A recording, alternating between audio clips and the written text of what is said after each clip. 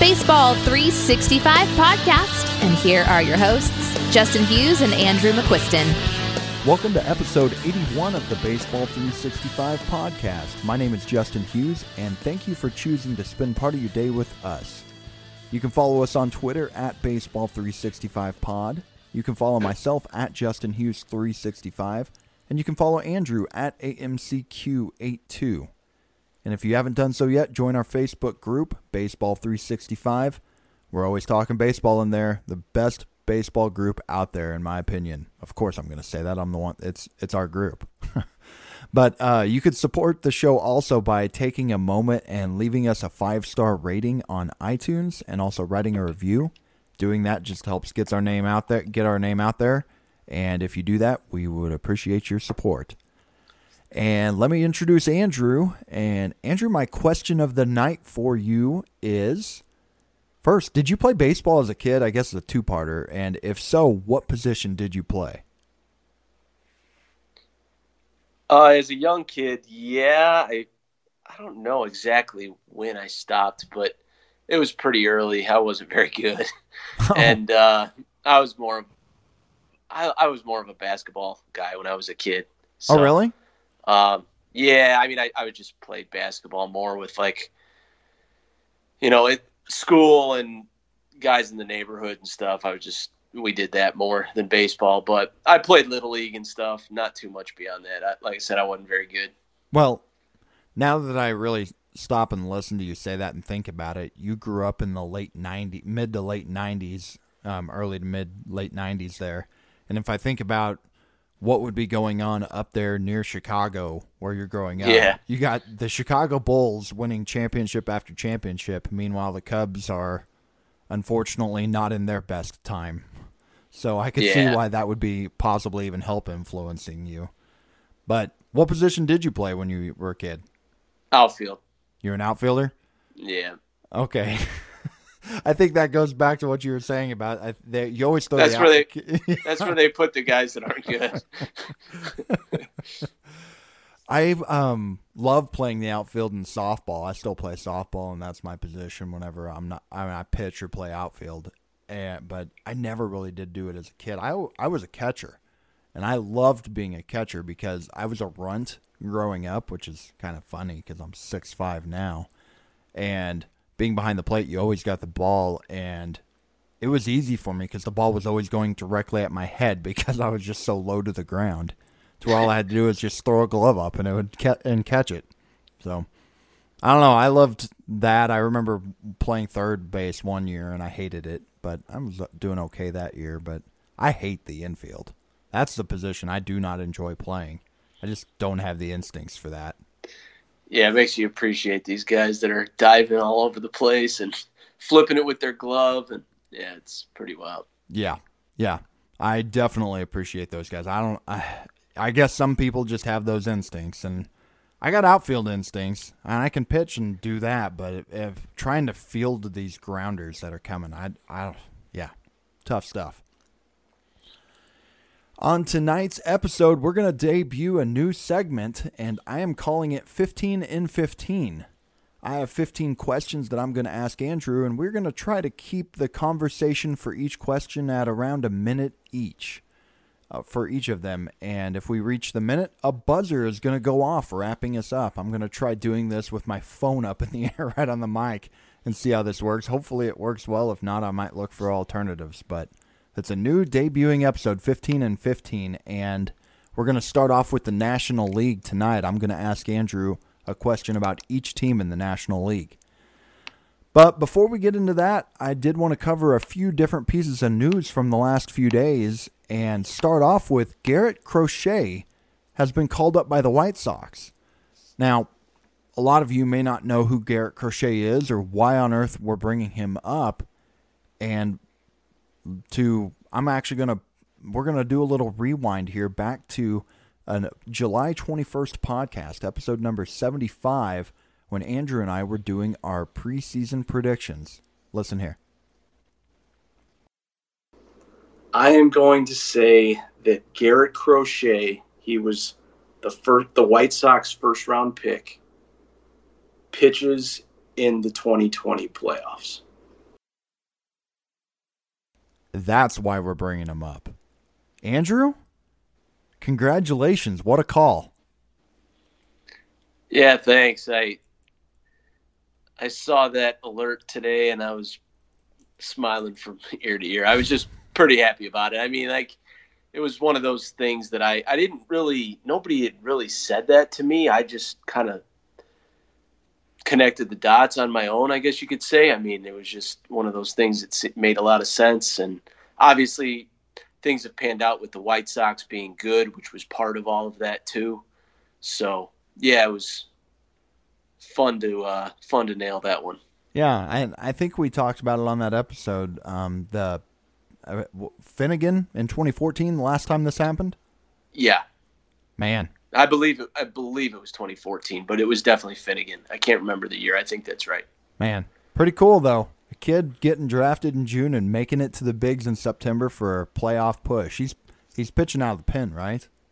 Yeah. I actually didn't see if he pitched tonight. I didn't check, but we'll check it out. But hope the kid does well. Be real cool for him though. Next up, our boy Dylan Carlson's back up. He struggled to a 162, 215, 243 slash line through 79 plate appearances with the Cardinals before he was sent back to the minor leagues for 10 days. And he was called up tonight. I actually hit a 3-run homer. I just saw it shortly before we started drafting here on Friday night. In most redraft leagues, he was likely dropped by now. And if that was the case, Andrew, would you grab him just to see if you could catch lightning in a bottle over the last week of the season, or probably staying away? Possibly, yeah. I mean, it's such a small sample that really you just want guys that are going to play at the end of the year this last week. I mean, who's going to do good next week? Your guess is as good as mine. But, yeah, I mean, if he's dropped and you want to pick him up, he did homer tonight. Never know. I mean, he could be good over the last week, but I feel like anybody could. So, and the thing is, the unfortunate part is you don't get to pick him up and then watch him play for a couple days, or I guess you got a couple days, but not a week, and then decide you're going to play him. You have to play him immediately, which is what makes that harder to make that call, especially when he's probably going to be hitting at the bottom of the lineup if he's playing regularly. So, yeah, I'd have to be pretty desperate to play him, but Hope the kid does well. You and I both have dynasty shares, and we're cheering for him. Definitely. How about them Yankees? They absolutely demolished the Blue Jays this week and have won 8 straight games going into Friday night after really scuffling for a few weeks, with their low point getting them almost down to 500 and their playoff chances really being in question, despite there being more teams making the playoffs going on right now here in 2020. But then they got hot. The Yankees broke a franchise record on Thursday night with 5 home runs in 1 inning, which also ties an MLB record. They also set a major league record by going 3 straight games with at least 6 home runs in each game, and they hit 19 home runs in those 3 games, which is another MLB record. And one more fun stat here. In their 8-game winning streak going into Friday night, they have more home runs, with 27 of them, than the total number of runs scored against them in those 8 games, which is 19. Andrew, these are video game stats. Yeah, it's the Yankees. I mean, they were kind of due. I was laughing. I think it was yesterday when they're already on this massive tear, and I looked to see who's pitching against him, and it was Chase Anderson. Just like. But yeah, I think it was Taijuan Walker, Tanner Roark, and Chase Anderson in that 3-game series with Toronto. So just funny. But yeah, when they get on a roll, I mean, you see what happens. So no matter what seed they are in the playoffs, and I think it could be anywhere from 4 to about 7, I won't be surprised what they do. Like, I mean, them beating anyone won't surprise me. Would you consider them the favorite, though, right now? That was going to be my next follow-up question, right? With, Houston scuffling, there's the Twins and Indians and White Sox all are going to looking decent, and then Oakland's playing really well along with Tampa. But would you consider the Yankees the favorite, despite the fact that right now, if the playoffs started, they'd be the 5 seed? Yeah, I don't know about that, but I think that a lot of the teams are just kind of, it's like they're for the taking. Mm-hmm. I think there's a lot of teams that could do it. So I wouldn't necessarily say they're the favorite, but if they were somebody's pick, I mean, I wouldn't dismiss that either. I think there's a handful of teams that could come out of the AL. Yeah, this year feels more open in the American League than it has in a while. I've always felt like it's the Yankees and Astros and Red Sox, and that was pretty much it for the last few years. And this year feels different. The Astros are down. The Yankees have been beaten up, and they're not going to be a high seed. Boston's out of it, and there are other teams that are up, but I think they're all beatable though. To where I think this one feels open. It feels more open to me in the American League right now than the National League, where I think the Dodgers are still the clear top team, but there are a couple others, but I don't know. I just think it would. There are a lot of teams I wouldn't be shocked if they made the World Series coming out of the AL. Yeah, totally agree. By the way, Garrett Crochet tonight pitched a 3-up, 3-down, 6th inning with 2 Ks. Awesome. And I'm looking at the pitches, and it looks like he hit triple digits 6 times in he threw 13 pitches, looks like. Yeah, so, that's a good arm to have coming out of the pen, just like you said a few months back. Yeah, that's definitely a nice boost for them. Yeah, and their bullpen's not the strongest around, so that could be a real good boost for them come October. Yeah. So we have less than 2 weeks left, about a week and a half as we're recording here right now in the season, Andrew. And my last question is going into fantasy.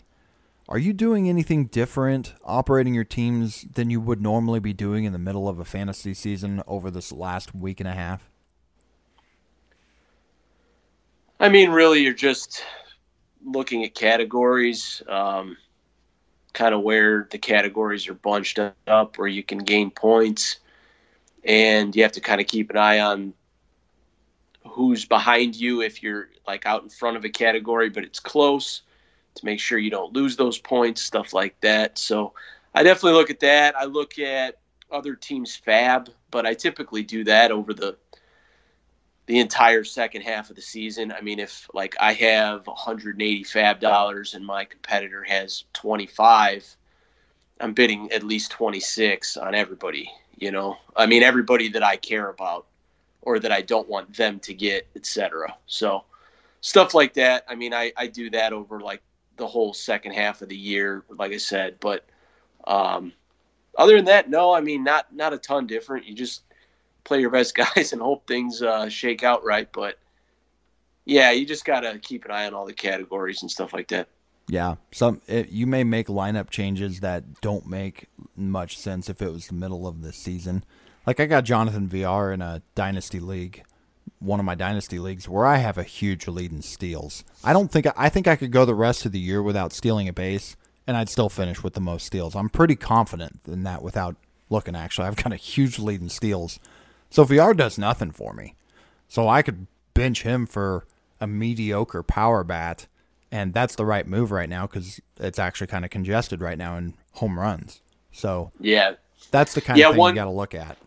A few of the types that I think lose or have a lot less value this time of year or like this close to the end is a guy like James Karinchak, for example, or like a middle reliever that's not getting saves. Mm-hmm. I mean, I have one league where I have Karinchak, and I mean, he's a no doubt about it every week starter.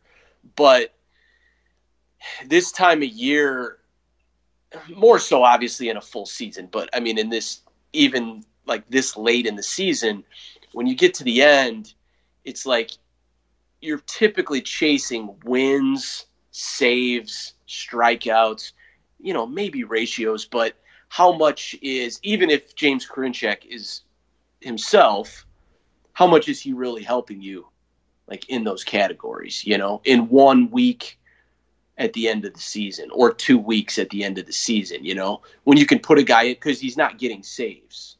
So I think some of those like middle relievers, the elite ones that help your ratios, they their value kind of diminishes at the very end. So stuff like that. But the funny thing is, we still have about 15 to 20% of the season left, even though it's only 10 days. So, different kind of year, obviously, but that kind of goes without saying. It is a weird one. People are setting lineups this Sunday for the last time, and they're still, it's an eighth of the season.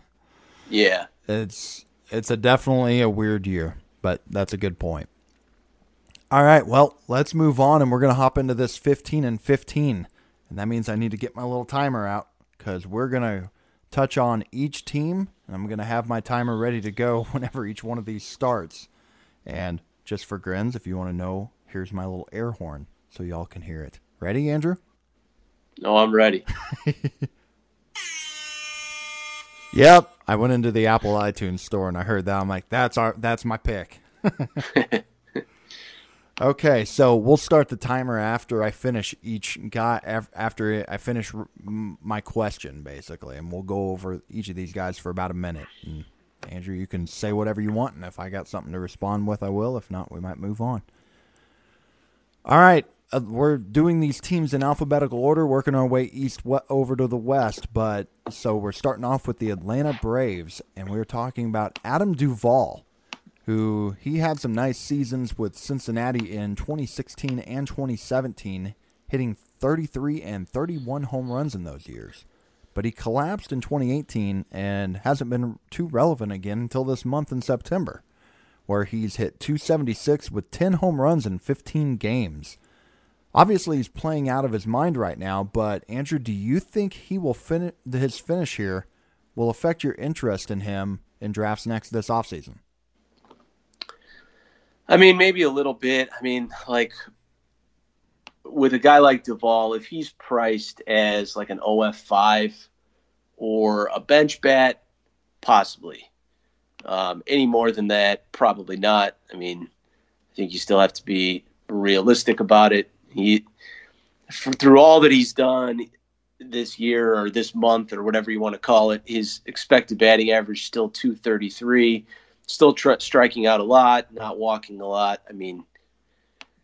He's still kind of the same guy. He's just on one of those hot streaks, and that's going to happen from time to time with guys like this, but you see the valleys too. So it's I would say if it's cheap enough, maybe, but that's it.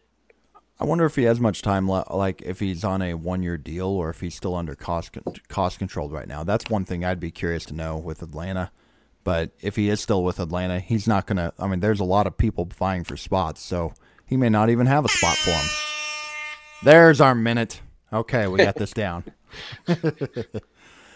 Okay, let's move on to the Miami Marlins. And the talk of the Marlins is Sixto Sanchez. And while I want to discuss him, I know we're going to touch on a lot of rookie performances in a few weeks. So today we're going to talk about Jon Berti. You liked him, Andrew, as a cheap source of speed, and he's been pretty good before going on the injured list. He had 8 steals in 30 games.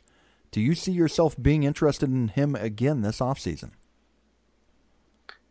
Yeah, I think so. I actually curious to know what his eligibility is going to be, and I don't have it pulled up in front of me. But, yeah, I liked what I saw. I don't think he's a very good hitter, but versatile defensively, plays kind of all over, and cheap speed. We all kind of need it. So I would guess a lot of it depends on where they land ADP wise, but I would guess I'd be in on him again. Looks like he'll have second base and outfield, depending on eligibility rules. Yeah, just quickly thinking to myself about where I think he might end up. I'm thinking like the Tommy Edman, Garrett Hampson range from the last few off seasons, and I'm wondering if that's around where he is. And like you were saying, bad hitters don't make it. Well, Jonathan can have value. Jonathan Villar is definitely the proof for that. Yeah, I'm pretty much with you there. Okay, moving on to the Mets. Michael Conforto is hitting .341 with 9 home runs and 3 steals in 48 games this year. His ADP was 117 going into the season. Is he a top 50 player next year? No, I wouldn't draft him as a top 50 player. I think that this is, if all the outcomes in a season of Michael Conforto, this is probably near the top of the range of outcomes for him. I do think he's a solid hitter. I think he's a solid player. I don't think anything really, really stands out in, a normal season for him. So, no, if he's going in the top 50, I won't own him on any teams. That said, I do think he's good. I just think that's a little too high for me. Yeah, this is one of those things you like to warn people of. You don't buy high coming off the big years when there's not much improvement to be made, because you're taking a lot of risk. And yeah, I think if he was to get himself into the top 50 or anywhere near it, you're buying high with the downside still significantly lower. So I agree, steer clear. 58 seconds. All right, moving on to the Phillies.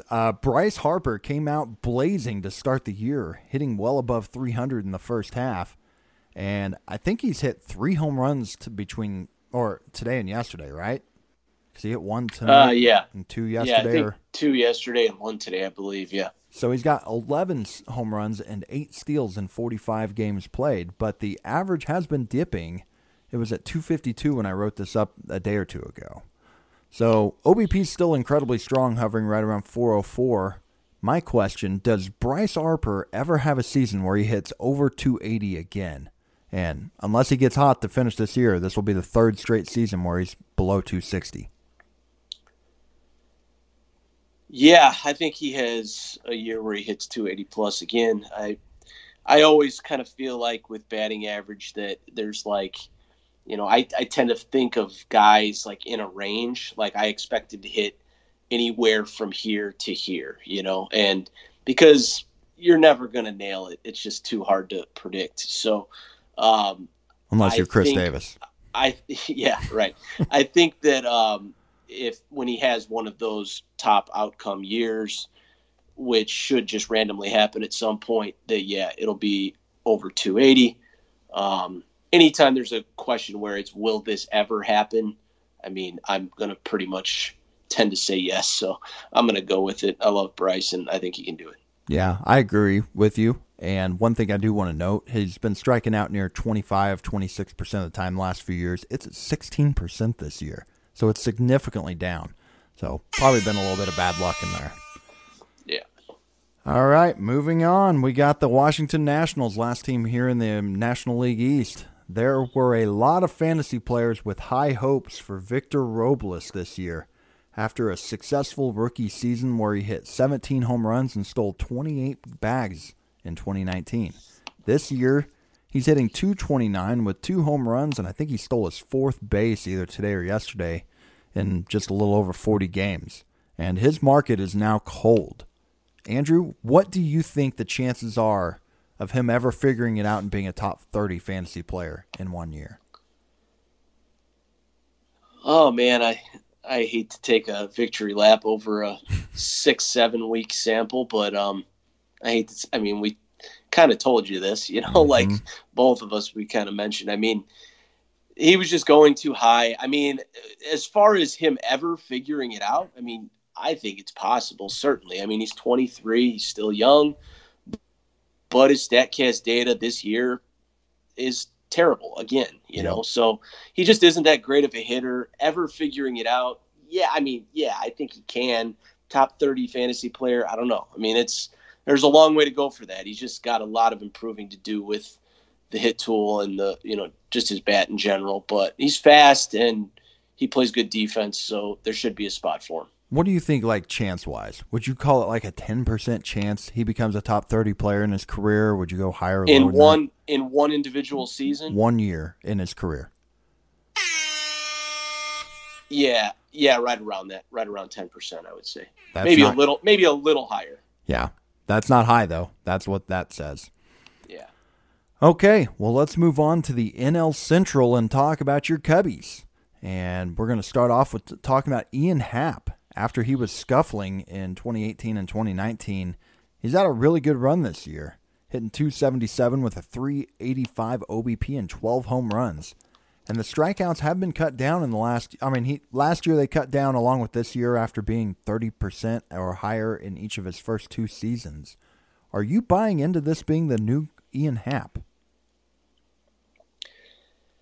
I hate to hedge, but I think it's probably somewhere in between what you expected or what he was coming into this year and what he's been this year. I do think it's probably a little bit closer to this year than previous. One thing, I think it's like, I have no clue where he's going to go in drafts. Like, I have no idea. I think it's just going to be one of those things where once I start seeing it, I'm going to just kind of make my decision if I'm in or I'm out.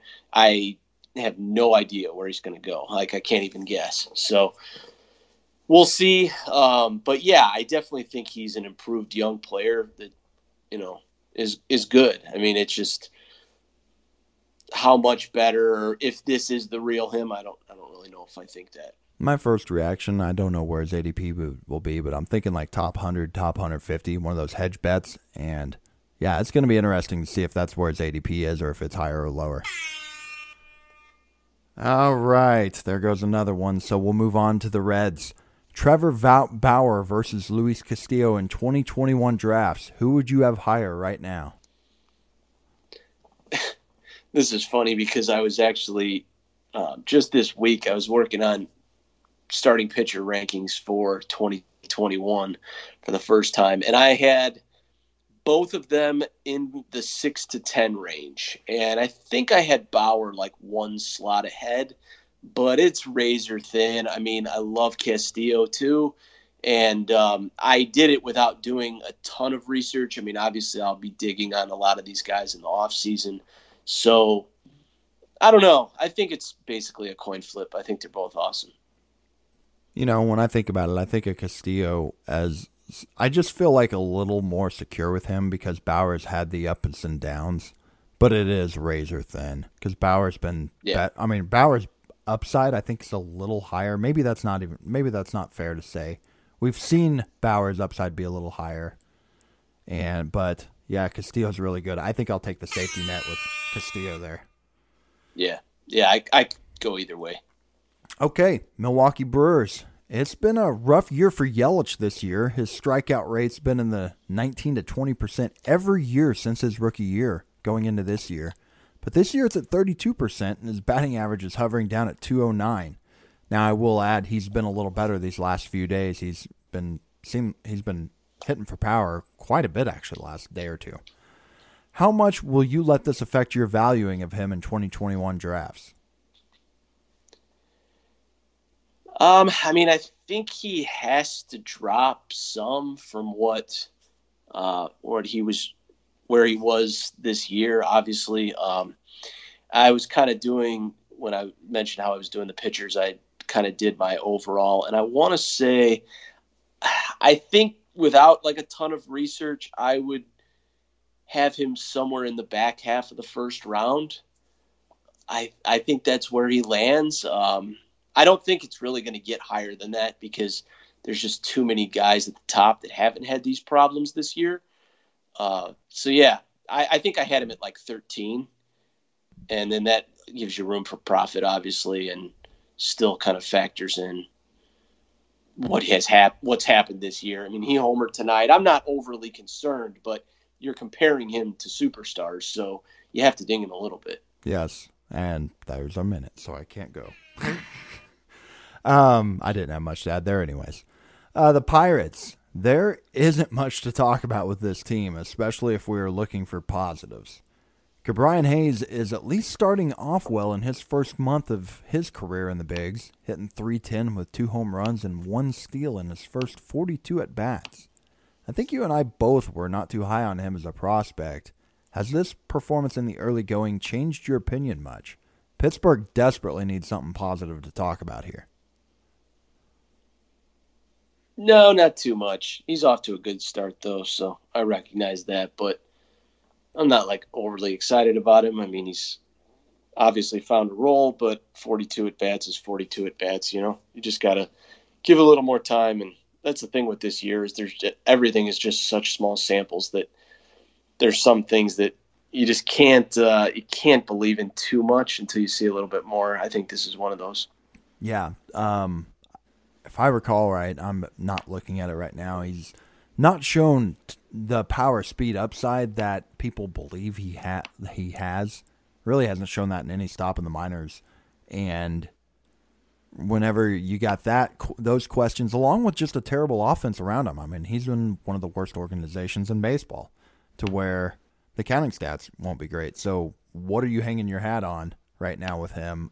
I need to see more before I'm buying in.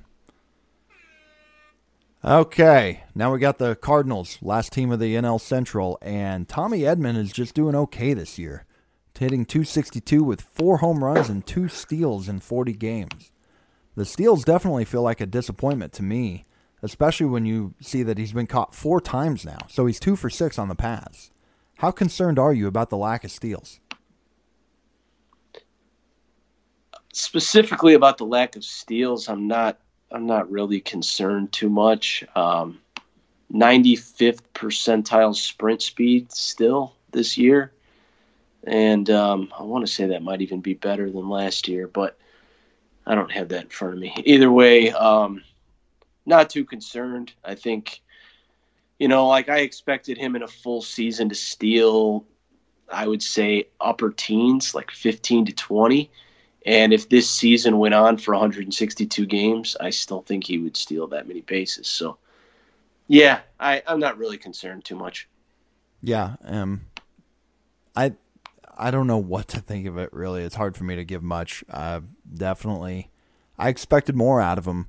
But, looking at the underlying stats with the Ks, the walks, he's still putting the bat on the ball pretty good. Doesn't walk too much. But, yeah, 2 for 6. Not the best performance there. Okay, moving on. We're going on to the NL West, and we got Arizona. Is Madison Bumgarner done? He has an 8.53 ERA with 19 strikeouts in 31 innings this year. Boy, I tell you, hey, I don't really like to classify somebody as done, especially when they're 31 years old and they have the track record that Madison Bumgarner has, or has had the career that he's had. But he sure looks done this year. Now, I won't say that he can't ever recoup some, and I think he probably will at some point. But, oh my, I mean, it is really, really, really bad. Really bad.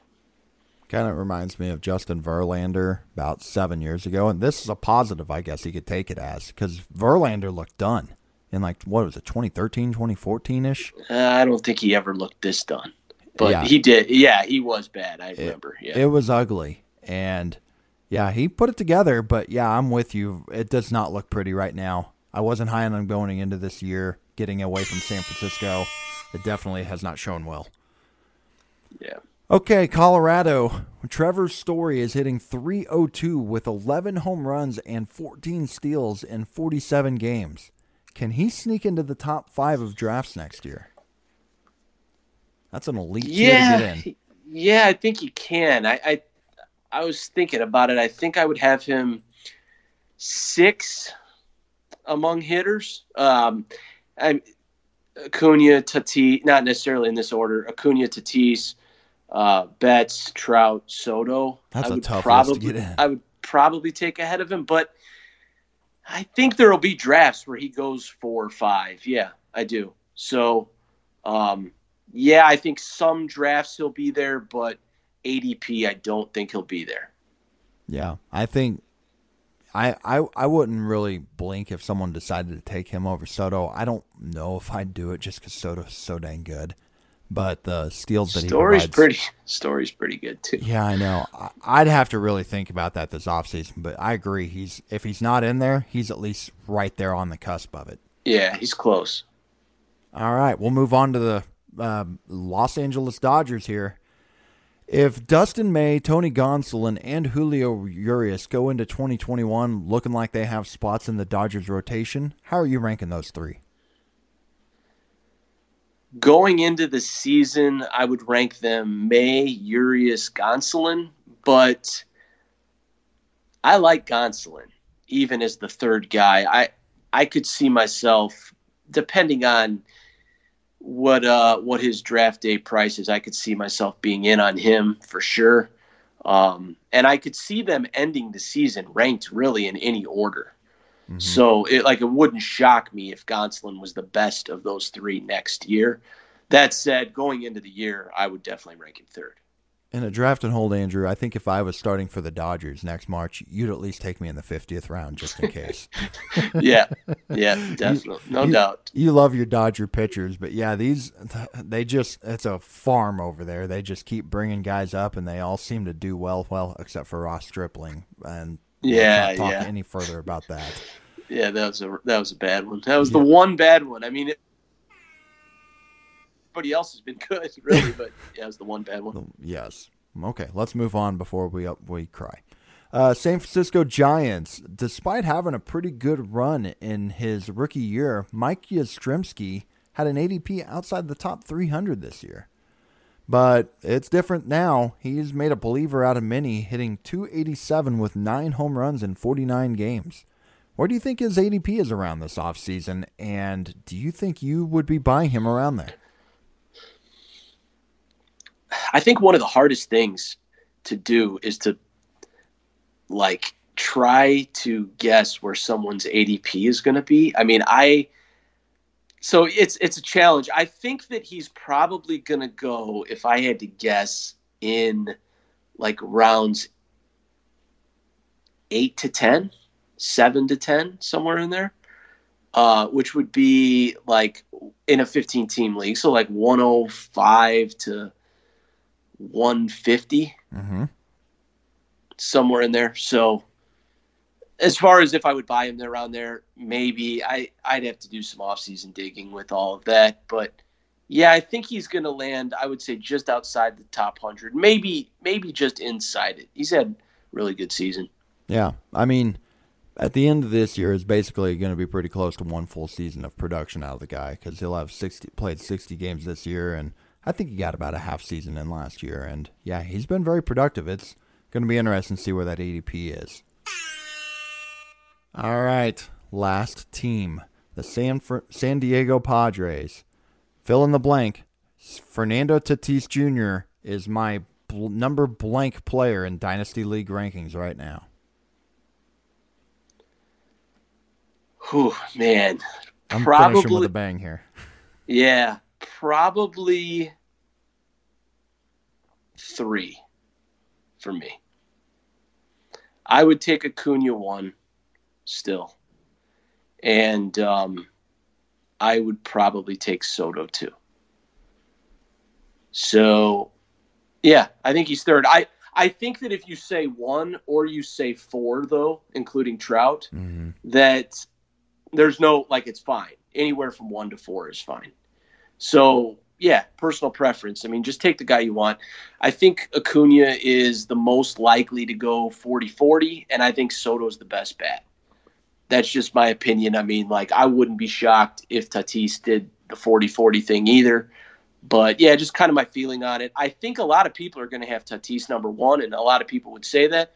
And I wouldn't even really argue with it. But I still like Acuna. I like the outfield aspect to him, too. So, what about you? We can go past a minute on this. This is good. It's the last one, so now we're at – yeah, we can. Yeah. I think I agree, somewhere in the 3 to 4 range. Maybe I'd have to look. I don't think I'd have him 5. No, I wouldn't have him 5. So yeah, he's probably 3 for me. Also, I definitely would have Acuna 1 still, and I'd be closer to putting Soto 1 than I would be Tatis, just because of the bat and the long term feeling about his bat. Yeah, Soto. I think year to year, in a redraft league next year, I would take Tatis ahead of Soto. Yes. Because in a 1-year sprint, you just want the guy that gives you Tatis has a little bit more 5-category juice, but for the long haul, there's just more volatility when it's just not quite as good of a bat. I mean, obviously Tatis has a great bat, but Soto has the best bat to me, aside from maybe Trout. Yes. So, yeah, that's why I would be extremely aggressive on Soto. I honestly, those 4 guys right now, to me, it's special right now. Just take the one you want. I mean, it's really, it's your team. It's just take the guy you want. They're all awesome. So Yeah, it's a special time between those kids, Trout being in there with them in terms of just the level of talent we're seeing on the field with these guys. And we don't even get this Betts too. Yeah. Even Betts too. I mean, he's just, yeah, it's awesome. I have a feeling next year in redraft leagues, I am going to feel better about the top 5 than like I ever have.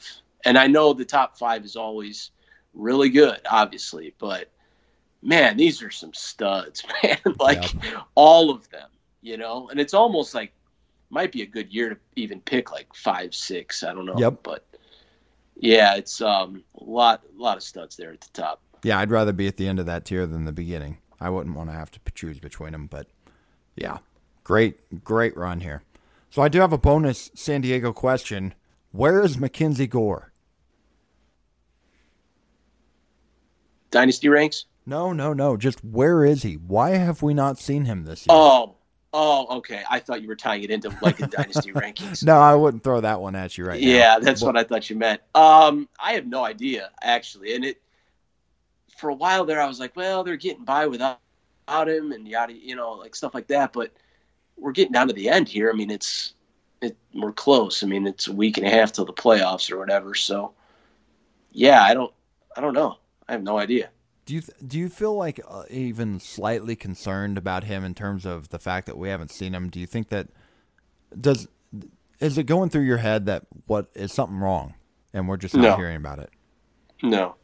That's good. I hope you're right. It just feels weird that we're not seeing him right now. They're in it. What are they like second or third best record in the National League, I think. I will say this. If he's not up to where they can use him, I don't know the rules if they have to have him up at a certain point to use him in the playoffs. Do you know about that this year? I'm not sure.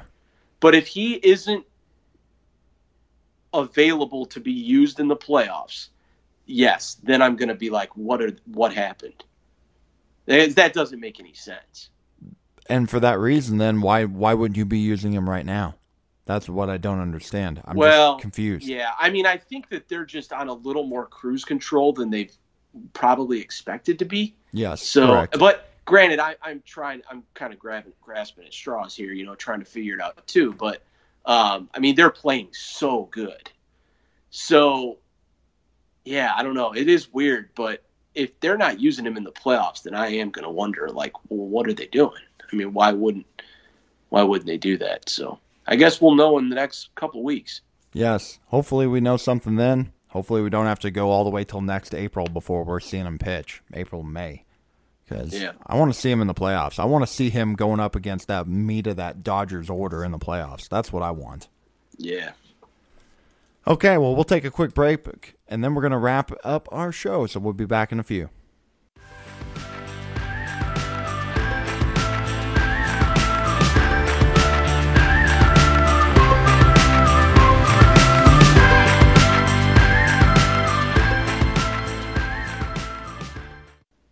$15-15. I enjoyed that. What'd you think, Andrew? Yeah, that was fun. Kept us from rambling on too long. So it definitely does. Maybe we should do that every show. Just call the podcast 15 and 15. Welcome to the 15 and 15 podcast. My name is Justin. Yeah. What we should do is implement that in our when we start doing our positional rankings in January. Yeah. I don't think we could do it. I don't think we could, but it'd be funny if we put a little timer, even if it was 2 minutes. Maybe that's a good thing. Who knows? But I figured I'd wrap this up and just ask you how you're doing down the stretch. We've got a week and a half left in the season. How are your teams doing? Pretty good overall. The two dynasty leagues, I have a chance. I'm Rotomasters 1. I'm in first, but there's a slew of guys kind of on my heels. So. Yeah, you've been telling me about this. What's the point difference? Right at this moment, I'm up 7.5 points, but second through fifth is kind of log jammed. Like they're all within 5 of each other, so it's not too far off. I was up 13 like just a few days ago. So it kind of shows it can shift. I'm definitely not getting complacent there. That one's fairly close, but in the lead there, Rotomasters 2, which obviously you're familiar with. I'm in second and trying to chase down Jeremy, so about 5 points back there. And then one of the other dynasties, I'm kind of like 7th, 8th out of 20. They're both 20-teamers. Team's just not quite there, so hoping next year make a couple moves in the offseason and hopefully be right there. Just younger teams, those teams. And then I've got a Draft Champions NFBC League. I've been leading for about a month, but my team is just limping to the stretch, and I'm in second now. So I don't know. That one's trending the wrong direction. I've just had guys just getting hurt and not like playing well, and my outfield depth is just getting tested, and I have a feeling I'm going to finish second. But and then my TGFBI team's been hot. I think I'm in third there, second or third. I think I was in second at one point today, but the guy in first is he's way ahead. So that's the way my TGFBI league second through fourth is kind of jammed up, and then the guy in first, I want to say the guy in first in my league is like top 5 in the overall. He's doing really good. So, but yeah, that team's been pretty good. I've got another Draft Champions that's kind of mid-pack, and my online championship team's been the total dumpster fire. So there's that. And DH2, which is like the leagues Jory set up, my team's been pretty good, but I'm in like, I want to say fourth or something. It's close, but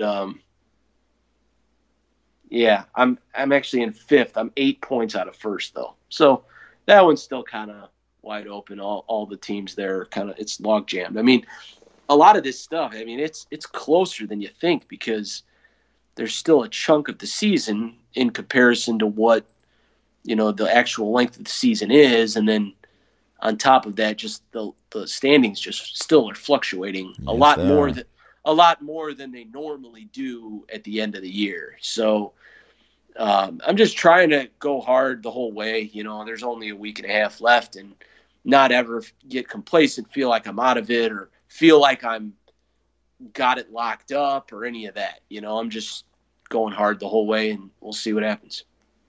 Did I tell you on air here, or was I telling you privately about my decisions with leagues and what I'm doing next year in terms of the told me a little bit privately. Yeah, it wasn't on here. Yeah, I couldn't remember if I said that on here, but I realized something this year that, especially with a 3-year-old girl right now, me getting fab bids in on Sundays for all these leagues is taxing. It's hard for me to do.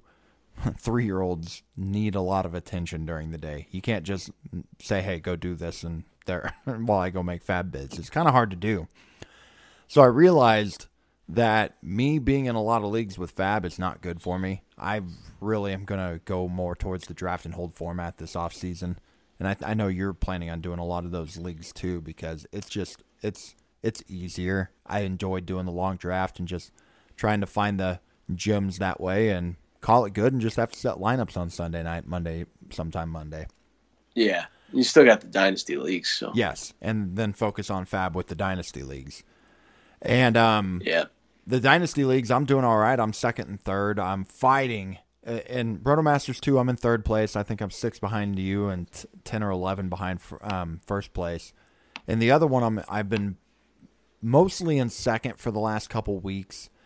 Made some trades at the deadline after talking about on the Deadline podcast about being a little nervous about making big trades. I went and made 2 big trades at the deadline to go after it. So I guess I'm a hypocrite. But anyways, I've moved down to fourth a couple times the last few days, and there's guys 2 and 3 points behind me. I'm still a good 15 points behind first place, I think, but maybe even more. But those guys right behind me both have innings limits that they're about to hit. So I feel pretty secure. I mean, anything could happen in a week, whenever we have this small of a sample. But I feel pretty good about that one in terms of sticking in second. Redraft leagues are mostly dumpster fires. These Fabs on Sunday have not been good to me. My best one's the Rotomasters draft and hold that Chris Winder set up. I think we even did a podcast on that last winter. I'm in fourth. Oh, yeah. I'm in fourth place there. No chance of getting up. I mean, I'm 35 points behind first place. Me and Winder in third. Who's first in that? Our good buddy Jared Renfro has 125.5 points, and Lou Landers has 121. And nice. There so was a close. and there was a 6-point change just today. So Lou was winning going into today, apparently. That's the thing is, like, I've had days in the last week or two in just various leagues where it's like somebody loses 4 and somebody gains 5, Mm-hmm. and all of a sudden it's like a 9-point swing. I mean, it's monstrous, so it's really not over. I mean, I would urge anybody, and I meant to say this when we were talking about, like, when you mentioned, like, do you do anything different this time of year? Then it's just like, just don't give up. Like, just don't feel like it's over, because it honestly is not over. And if you have other people in the league thinking it's over and you're not, I mean, you can gain ground just solely off of that. Yep. So I definitely. And the last of the conversation with Andrew and I cut off, so unfortunately it will not be making it to air. I need to figure out why this happens every once in a while, but sometimes when we finish recording and I stop it, it cuts off the last 5, 10, 15 minutes. Andrew and I talking after we finished recording also was lost. If any of you guys are tech guys and have a guess on that, feel free to shoot me a message and let me know if you have any thoughts. But anyway, Andrew and I were just talking about fantasy football, and it being my first year without playing fantasy football. I think Andrew was saying he's played since 2002 and just how it's kind of different this year. Anyway, thank you all for listening, and take care, everybody. Thanks again for listening to the Baseball 365 podcast with Justin Hughes and Andrew McQuiston. Be sure to check the show notes for all the details on today's episode, along with quick links to Facebook and Twitter.